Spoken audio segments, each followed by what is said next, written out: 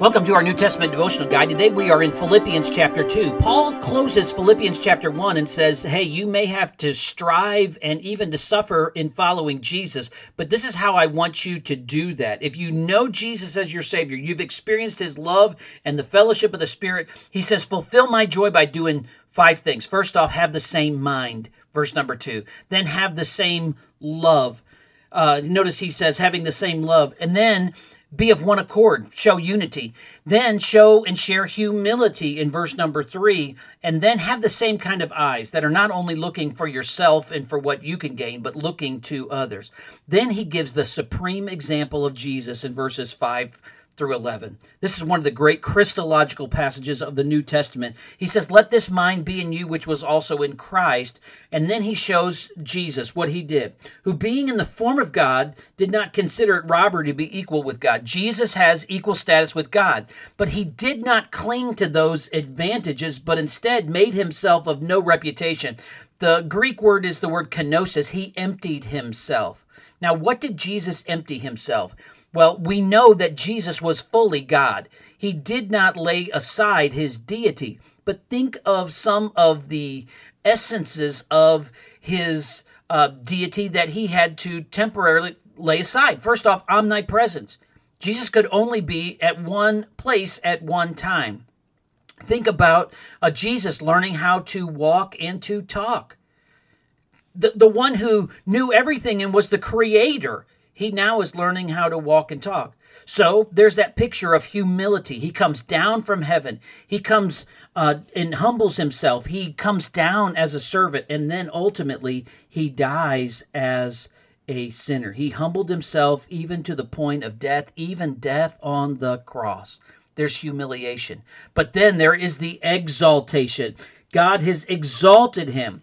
He's given him the name above all. He tells us every knee is going to bow. He shows us every tongue is going to confess that Jesus Christ is Lord, to the glory of God the Father.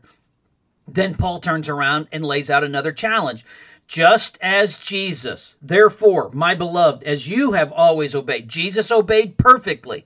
Now, as you've obeyed when I've been around, now, even in my absence, I want you to work out your salvation. He does not say work for your salvation, that you have to work your way to God, but work it out. Salvation is a growth process.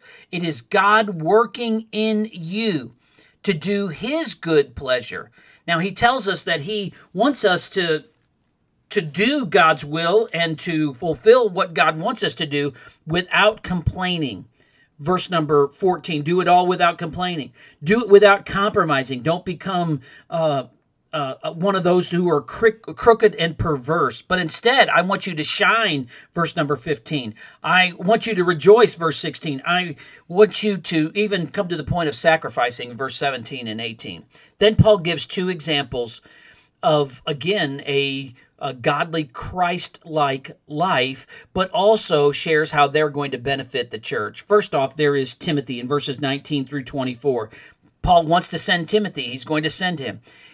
And he says that Timothy cares. He's like a servant. And Timothy has proven character.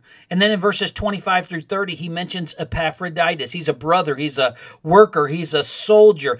And he is your messenger. Notice back in Philippians chapter 4, verse number 18, Epaphroditus was the one who brought the offering from Philippi to Paul. But he got sick and he almost died. And so now Paul says to receive him with joy and with gladness. You know, there is joy and gladness when people that we love who follow Jesus come together. So if there's a believer in your life who you need to write or tell today what a blessing they are, I encourage you to do that in Jesus.